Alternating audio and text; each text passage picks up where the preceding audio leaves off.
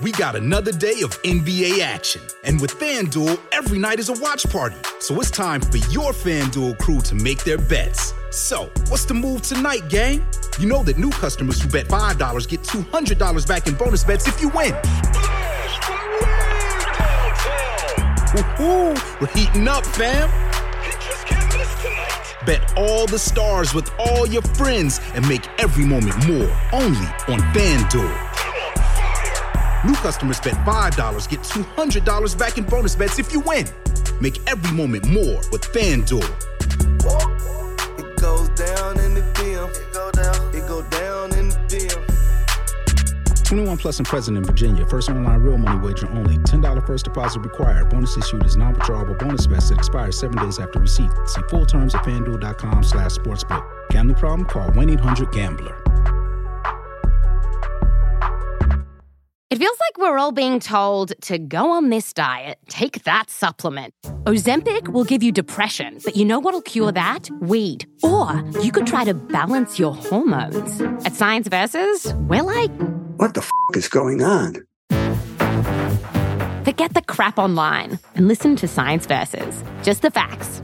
Oh, and a bunch of stupid jokes. What is a ghost's favorite fruit? Blueberries. That's Science VS. New season out on Spotify soon. December 13th, 2006. A mid-season clash between the Philadelphia 76ers and the Boston Celtics at the Wachovia Center in Philadelphia. Despite being underdogs, the Sixers were holding their own. The score was tied at 43, still anyone's game.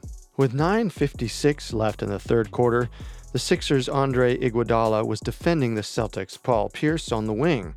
In a bid to find some daylight, Pierce took a quick dribble and pulled up for a jump shot. The ball went past Iguodala's outstretched fingers and into the hoop. As the ball dropped through the net, referee Tim Donaghy blew his whistle. Foul on Iguodala. Pierce sank the free throw, giving Boston a 3-point lead. 50 seconds later, Iguodala got switched onto the Celtics' Al Jefferson in the post. Outweighed and undersized, he was unable to stop the burly center from scoring a layup. Making matters worse, Donaghy whistled Iguodala for another foul. Well, normally, even Philly's passionate fans wouldn't voice their displeasure so loudly, but Iguodala was their best player. One more foul, and he'd have to sit for the rest of the quarter. Less than 3 minutes later, Iguodala was forced to the bench after committing a loose ball foul. Without him, the momentum swung in Boston's favor, and by the time he subbed back in for the start of the fourth quarter, it was too late. The Celtics went on to win 101-81, covering the 4-point spread with ease. Anyone who had put money on the Celtics that night came away with a nice chunk of change in their pockets. And they had Tim Donaghy to thank. Without those 2 quick fouls on Iguodala in the third, the Sixers might have been able to pull out the win. But that was never going to happen with Donaghy at the helm. Unbeknownst to all but a select few, Donaghy had $2,000 riding on the Celtics covering. However, Donaghy was gambling with more than just money. Sure, his job was at stake, but with a dangerous gangster watching over his shoulder, one wrong call could mean more than just his career. It could mean his life.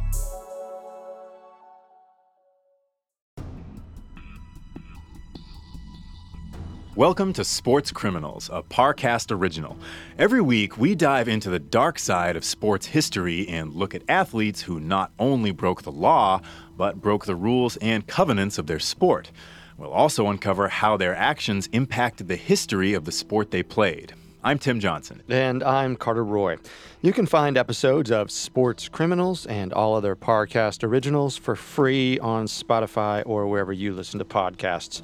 To stream Sports Criminals for free on Spotify, just open the app and type Sports Criminals in the search bar. At Parcast, we're grateful for you, our listeners. You allow us to do what we love. So let us know how we're doing. Reach out on Facebook and Instagram at Parcast and Twitter at Parcast Network. This is our first of 2 episodes on Tim Donaghy, an NBA referee who placed bets on games he officiated. This week, we'll follow Donaghy's rise to the elite circle of NBA referees.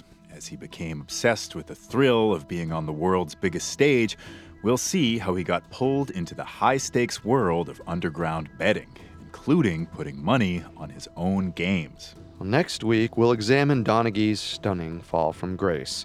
With crime syndicates, the FBI, and the NBA all closing in on him, we'll examine how the Donaghy scandal changed the landscape of sports forever. There's a saying that the best referees are the ones you don't notice. But in the National Basketball Association, referees frequently find themselves in the spotlight. In such a fast-paced, physical sport, it's easy for even the most experienced officials to miss a call. Well, by and large, fans trust that the refs will officiate the games to the best of their abilities. But sometimes, it feels like the refs are playing for the other team. And, in the case of Tim Donaghy, they turned out to be right. When it came time to take the SATs, Tim Donaghy had to ace them. At least he did if he was going to get into Villanova. There was only one problem. The high school junior wasn't exactly academically inclined. However, Tim wasn't going to let that stop him. Come hell or high water, he would be on campus for the fall of '85. Tim knew that if he hit the books, he could maybe get a high enough score to get into Nova. But he wasn't about to leave things to chance. Rather than waste his time studying, Tim paid the smartest kid in school to take the test for him. Unfortunately, the ruse worked a little too well. The disparity between Tim's garbage GPA and his stellar SAT score was too large. Fortunately, someone in the Villanova admissions office took pity on him. Although his application was denied, he was allowed to enroll in the college's night classes.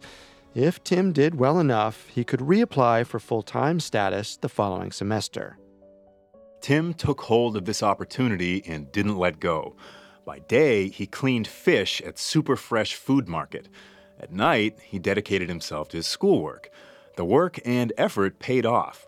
Within a semester, he was allowed to transfer and became a full-time student in the spring of his freshman year. The schedule change also gave Tim the time to enter the family business, basketball refereeing. His father, Jerry Donaghy, reffed NCAA basketball, while his uncle, Billy Oakes, was an official in the NBA. On weekends, he started calling high school and recreational games around Philadelphia. He liked it enough to try and follow in his father's footsteps. But instead of the college game, Tim set his sights on the NBA. A year after graduating from Villanova in 1989, 23-year-old Tim took his first step towards that goal. He signed up for referees camp run by Dr. Aaron Wade of the Continental Basketball Association, or CBA. At the time, the CBA was the NBA's minor league.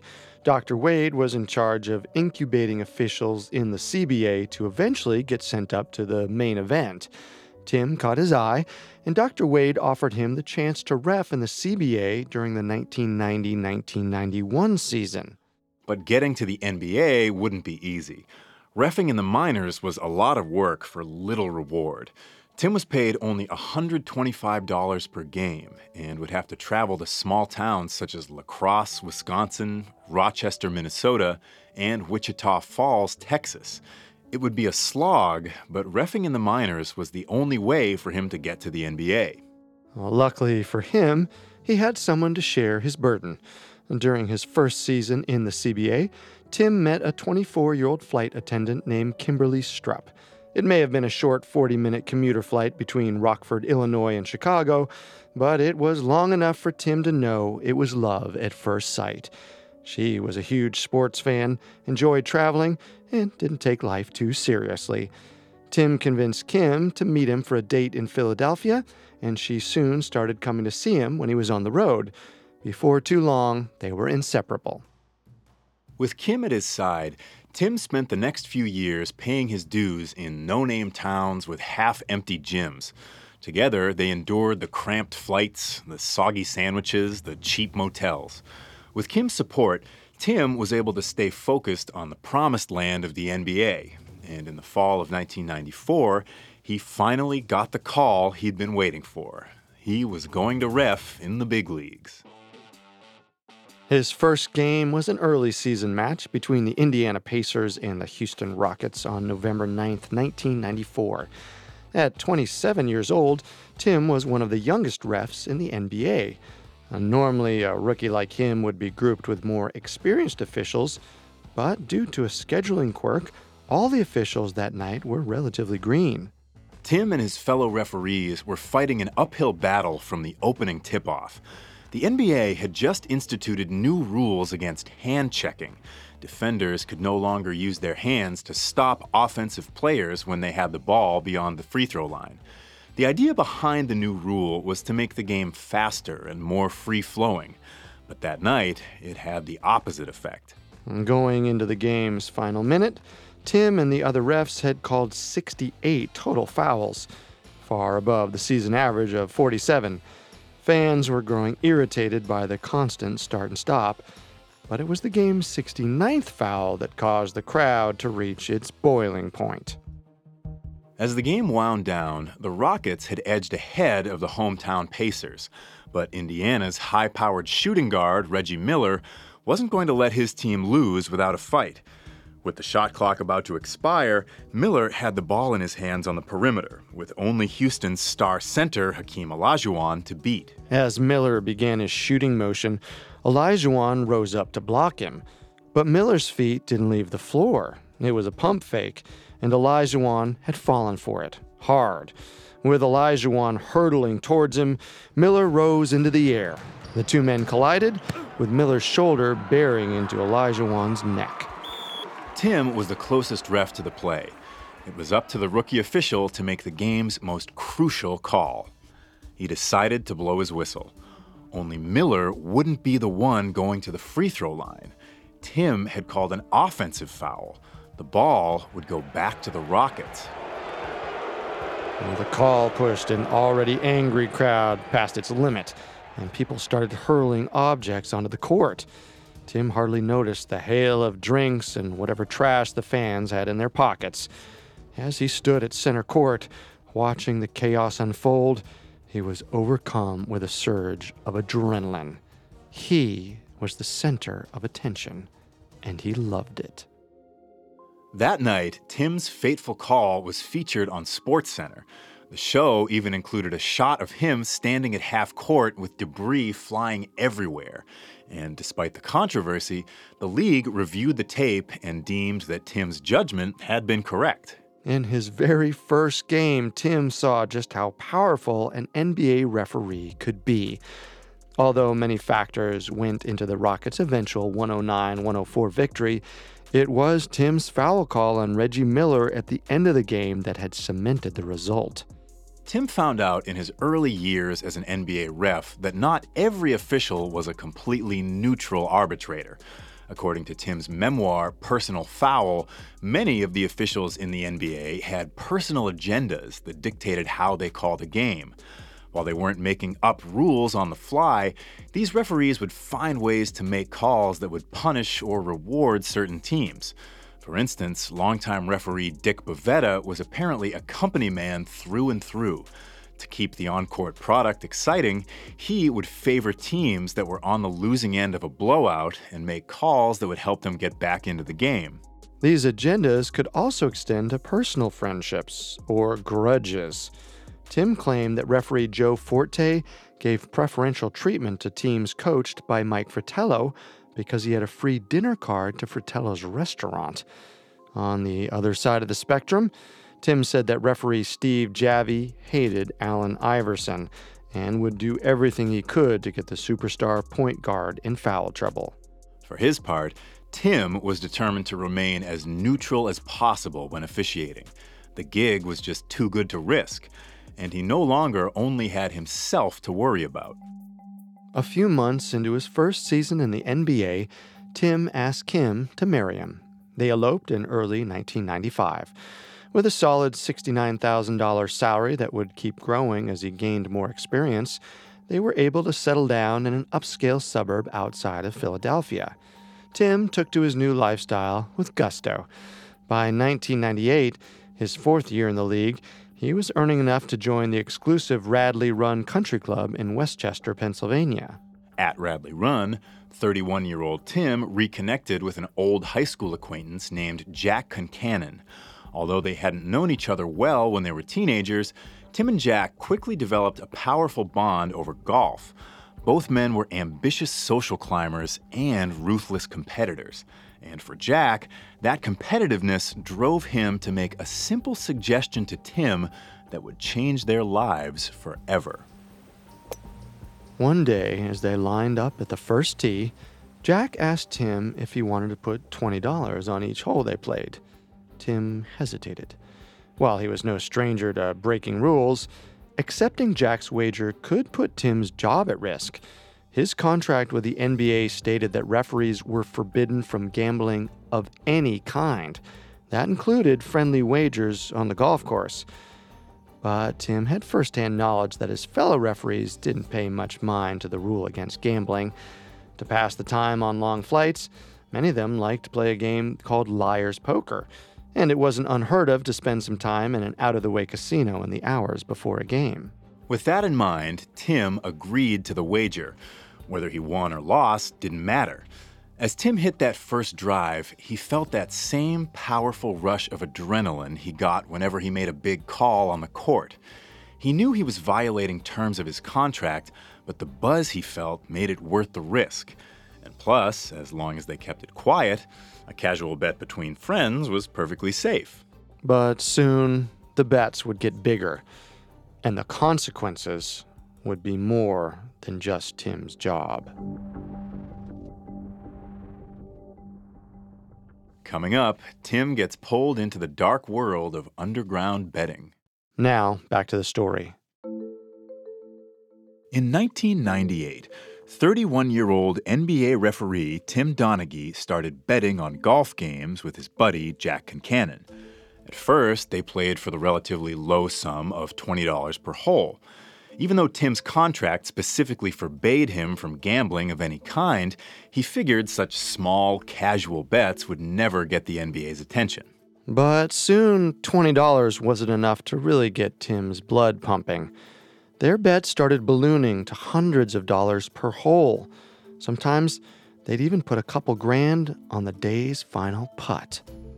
The gambling quickly moved from the golf course to the clubhouse, where Tim and Jack played in high-stakes backroom poker games. It wasn't unusual to win or lose $10,000 in a single night. With every hand Tim played, he was risking his career. But the thrill of gambling overshadowed any concern he had over getting caught.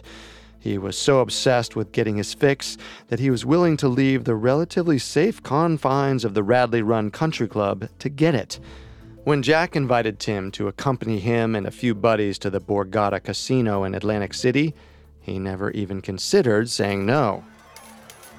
As they walked into the casino, Tim knew that all that stood between him and absolute ruin was the baseball cap he tucked over his head.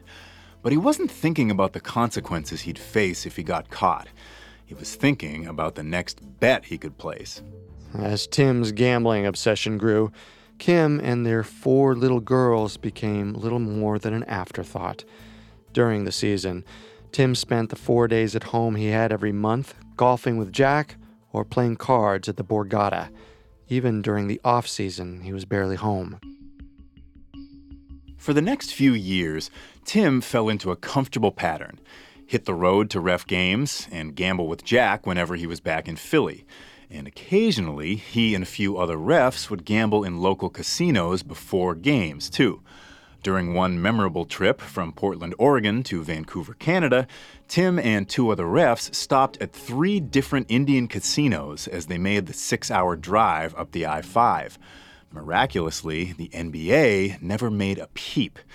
Tim didn't know if the league's executives were aware of the refs gambling, but they never said a word.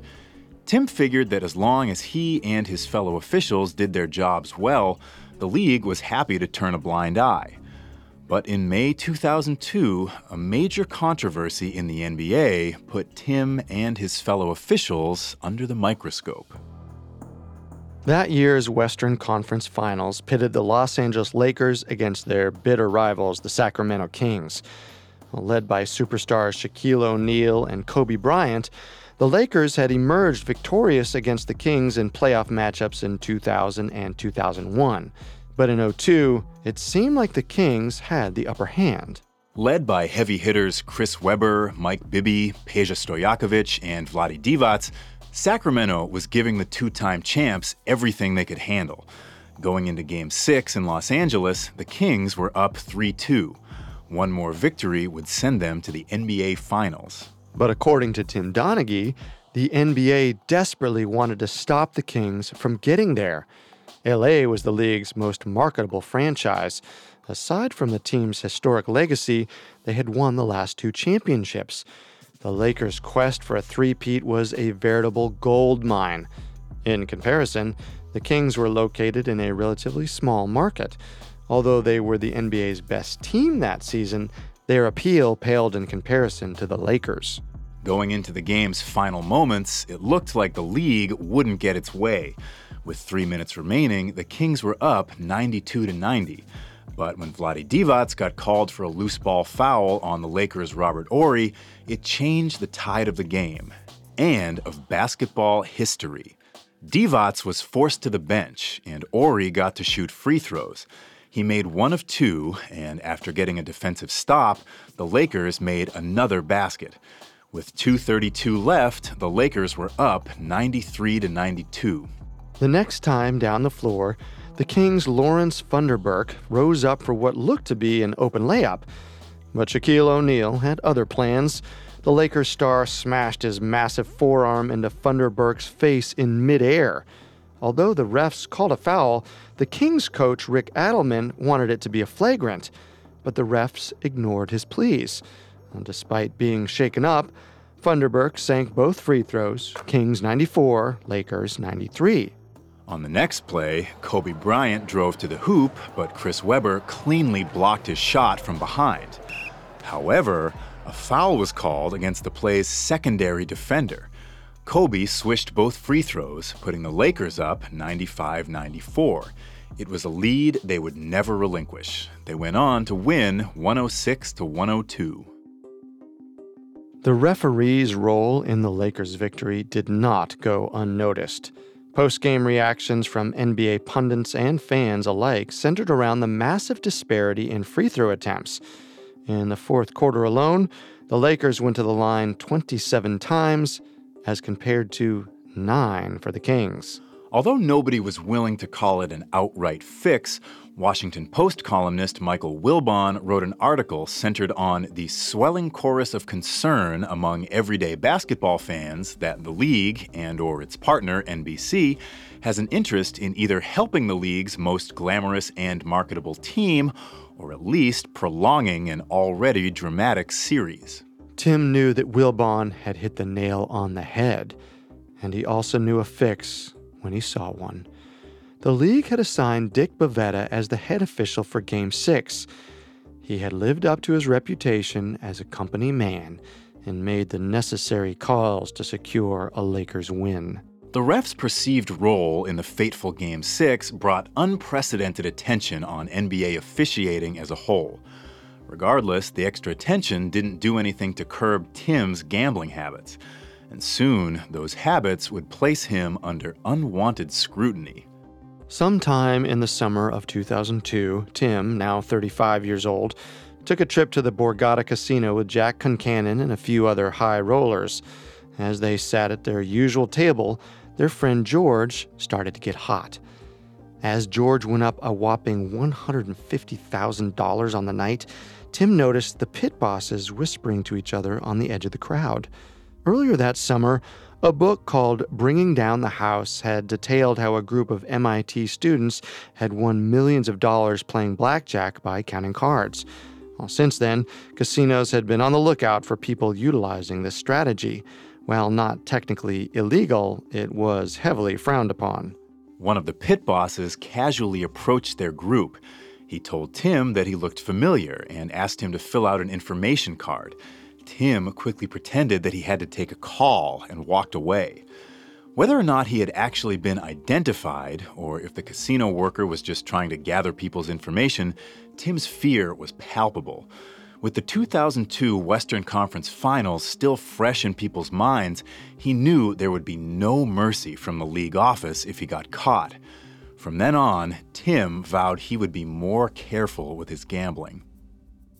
In October 2002, Tim and Jack were at the Radley Run Clubhouse when they started to talk about a golfing buddy of theirs named Pete Ruggieri. Pete was a professional gambler, and his flexible work hours made it easy for him to join Tim and Jack on the links. But Jack revealed that in addition to gambling on his own, Pete was also a bookie. At the time, sports betting was only legal in a small number of states like Nevada and Oregon. As a result, underground bookmakers such as Pete Ruggieri had developed a black market for people who wanted to gamble on sports outside of the legal states. Pete would set odds for certain events and, in exchange for a transaction fee, would place bets for his customers. Jack revealed that he had been betting with Pete for several years. Every weekend, he would put money on 15 college football games and 15 NFL games. It wasn't necessarily profitable, but it was a hell of a lot of fun. He asked Tim if he wanted to join in. As much as Tim loved gambling, he wasn't sure it was such a good idea. He didn't think that friendly wagers on the golf course or playing blackjack at the casino were a particularly big deal. But placing illegal bets with Pete Ruggieri was something else entirely. Not only was it against the law, but it also violated the spirit of a referee's neutrality when it came to sports in general. And yet, Tim couldn't resist the pull of what Jack was offering him. It wasn't necessarily the money. By that point, Tim was making close to $250,000 a year.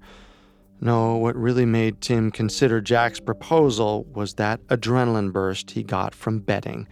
The stakes, the danger, all of it. Despite the risk, Tim agreed to Jack's proposal. Although bookies go to great lengths to maintain their clients' confidentiality, Tim was still concerned about leaving a paper trail. So instead of making bets himself, he simply bankrolled Jack. That way, if Pete's gambling ring was ever exposed, Tim would be protected, unless someone ratted him out. Confident he could trust Jack to keep his secret safe, Tim jumped wholeheartedly into their new gambling scheme. While he refused to bet on basketball, he loved betting on the NFL and college football. Soon, what limited time he already had at home was spent holed up in his basement, while Kim and their daughters remained forgotten upstairs. His passion for gambling had become a full-blown addiction, and after about a year, the thrill of gambling on football, baseball, and hockey was no longer enough. Like a drug addict in search of a better high, Tim needed to kick it up a notch. And like many addicts, Tim was about to make a fateful decision that would cost him his future. In late 2003, he started betting on the NBA.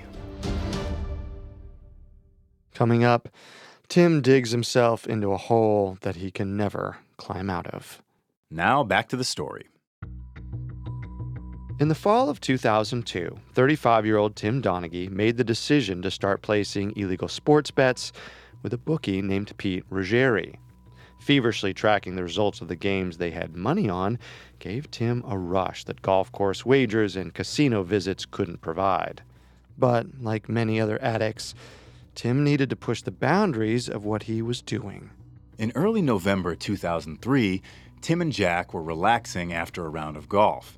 As they looked through the newspapers at betting lines, Jack casually asked Tim how he felt about the odds on that night's NBA games. Well, both men knew that it was taboo for Tim to bet on basketball. For him to have a vested interest in the result of any NBA game would be a moral and ethical violation of the highest order.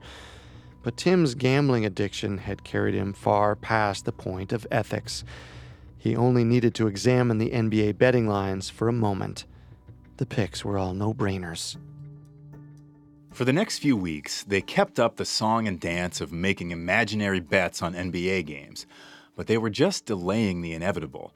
By the end of 2003, they crossed the Rubicon and started putting real money on NBA games. Games Tim officiated. Tim has always maintained that he never conspired to fix a game in his favor. He's claimed that even in games he put money on, he was able to put his duties as a referee above his personal financial interests. Furthermore, he felt he didn't even need to take an active role in determining the game's outcome. According to Tim, his knowledge of his fellow refs' tendencies, along with inside knowledge like unannounced player injuries, was all he needed to pick a winner. And pick winners he did. Soon, Tim was collecting more cash than he knew what to do with. On any given day, he could have over $20,000 casually lying around the house. With so much at risk, Tim was wary of using his golf buddy turned bookmaker Pete Ruggieri for their NBA bets. He knew it would be easy enough for Pete to put two and two together when he realized that Jack's high school buddy Tim Donaghy was the referee for many of the games he put money on. Jack promised to use a different bookmaker. Tim had complete faith that his friend was telling the truth, but he shouldn't have been so trusting. Contrary to his word, Jack continued to place bets with Pete. By the time they started betting on NBA games, Pete had moved to the Caribbean island of Curacao to work with an online sports betting company called Play ASAP. With Curaçao's lax rules on sports betting, companies like Play ASAP were free to place bets for clients around the world. Well, many of the Play ASAP, who called themselves the Animals, were Philly guys. They were aware that Tim Donaghy was good friends with their client, Jack Concannon. So when Jack started placing big money bets on NBA games, it didn't take long for the Animals to realize that Tim was the referee for many of them. And whenever he bet on Tim's games, Jack was making a killing. His bets were winners 60 to 70% of the time. It was as close to a sure thing as you could get in gambling. Soon, the Animals started placing their own bets on Jack's picks. But instead of the couple grand Jack was laying down, they were betting tens of thousands of dollars. Unbeknownst to Tim, he was their golden goose. Even though he didn't know that the Animals were onto him, Tim began to get paranoid that the NBA was. Afraid he was being bugged, he would frequently change hotel rooms when he was on the road.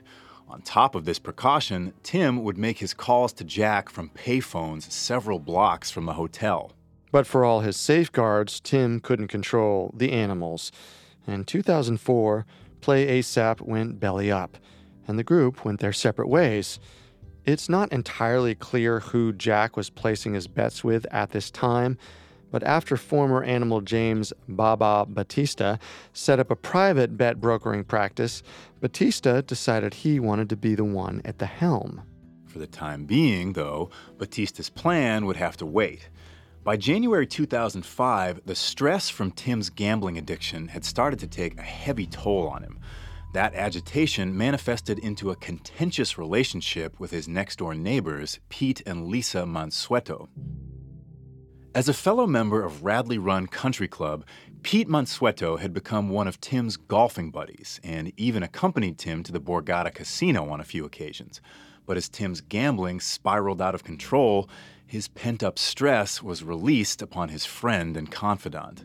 Sometime in late 2004 or early 2005, Tim called the police after the Mansueto's 6-year-old son threw some pebbles in his yard, perhaps driven over the edge by the stress his gambling was causing. Tim eventually set fire to his neighbor's tractor and drove their golf cart into a ravine. Things only got more contentious from there, and the Mansuetos filed a civil lawsuit against Tim. 2 days after the suit was filed, Tim received a summons from Stu Jackson, the NBA's executive vice president of basketball operations. Tim couldn't believe it. He didn't think a dispute amongst neighbors warranted getting dragged into a meeting at the NBA's New York headquarters. He had no idea that Jackson wanted to talk to him about something far more serious. As Tim waited in a conference room, he was surprised to see Jackson walk in with some of the NBA's heaviest hitters. Deputy Commissioner Russ Granick, General Counsel Rick Buchanan, and Vice President of Security Bernie Tolbert. After a few general questions about Tim's dispute with the Mansuetos, General Counsel Buchanan dropped the bomb. He wanted to know if Tim liked to bet.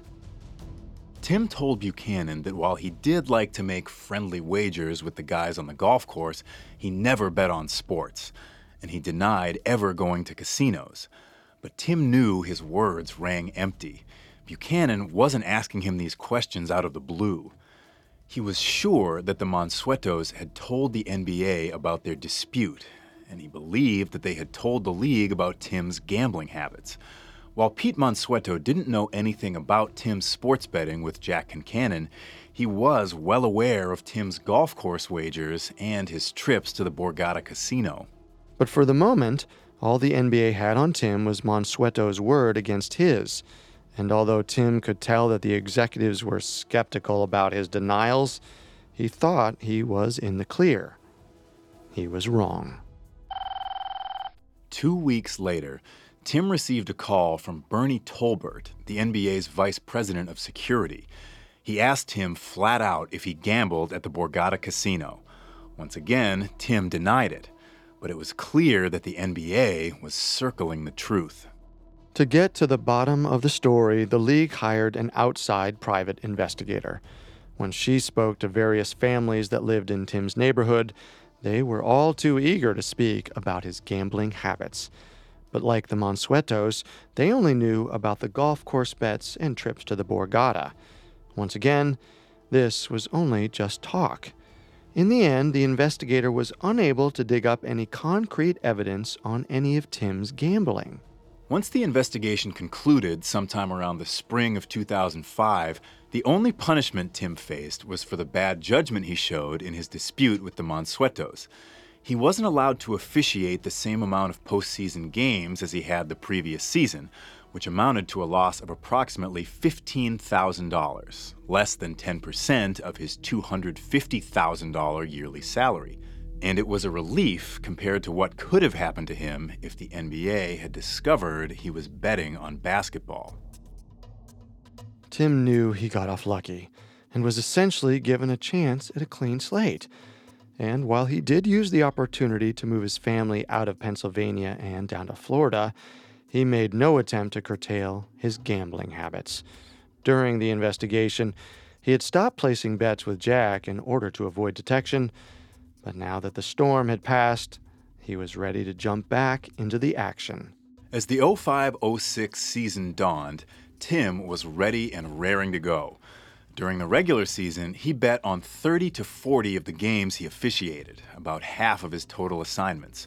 Throughout it all, former Animal James Batista was keeping an eye on the betting lines. Pleased with what he saw, Batista decided to make his move in the early months of the 06-07 season.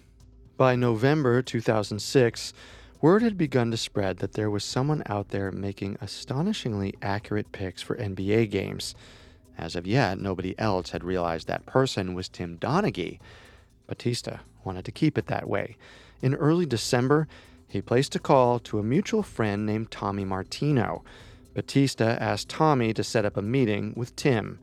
Eager to get in on the scheme, Tommy was happy to oblige. The meeting took place on the night of December 12, 2006. Tim met the other two men in front of the Philadelphia Airport Marriott Hotel, and they sped off in Batista's Honda sedan. Both Tim and Batista have offered different accounts of what happened next. According to Tim, they drove to a nearby convenience store while Tommy and Batista revealed they knew Tim was betting on NBA games with Jack Concannon. But as Batista tells it, they stopped the car on the side of the road to smoke a joint before he broke the news to Tim. In Tim's version, he was coerced into working with Batista after the former Animal insinuated he was connected to New York's Gambino crime family.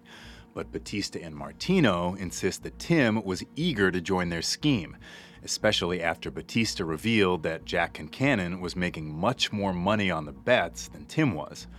Regardless of the circumstances, there is no dispute over the arrangement that the trio hammered out over appetizers at the Airport Marriott's restaurant. In exchange for giving his picks to Batista instead of Concannon, Tim would receive a $2,000 flat fee for every winner. If he picked wrong, there would be no penalty. Batista agreed to eat the loss. The very next night, December 13th, Tim gave Batista his first pick. He was slated to officiate a game between the Philadelphia 76ers and the visiting Boston Celtics.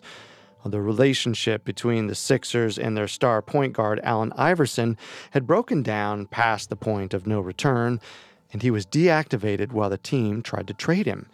Meanwhile, the less talented but plucky Celtics would be playing their hearts out.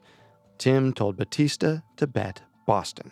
In Tim's memoir, he claimed that once the game tipped off, he was able to put all thoughts of his arrangement with Batista out of his head.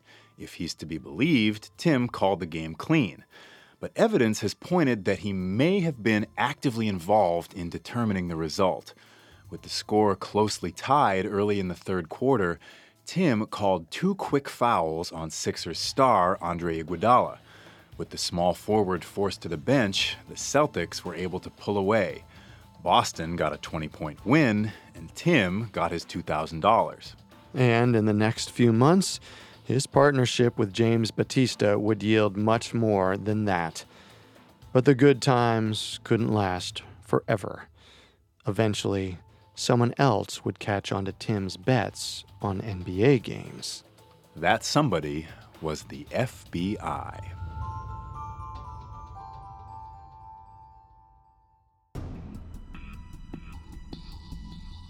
Thanks again for listening to Sports Criminals. We'll be back next week with our second and final episode on Tim Donaghy. As Tim's bets attract the FBI's attention, the full extent of his corruption will be revealed to the world. And we'll ask the most important question of all: did he actively fix games in his favor? You can find all episodes of Sports Criminals and all other Parcast originals for free on Spotify. Well, not only does Spotify already have all your favorite music, but now Spotify is making it easy for you to enjoy all of your favorite Parcast originals, like Sports Criminals, for free from your phone, desktop, or smart speaker. To stream Sports Criminals on Spotify, just open the app, tap Browse, and type Sports Criminals in the search bar. And don't forget to follow us on Facebook and Instagram @Parcast and Twitter @Parcast Network. We'll see you next time. Sports Criminals was created by Max Cutler, is a production of Cutler Media, and is part of the Parcast Network. It's produced by Max and Ron Cutler, sound designed by Michael Langsner, with production assistance by Ron Shapiro, Joel Stein, and Carly Madden. This episode of Sports Criminals was written by Alex Benedon and stars Tim Johnson and Carter Roy.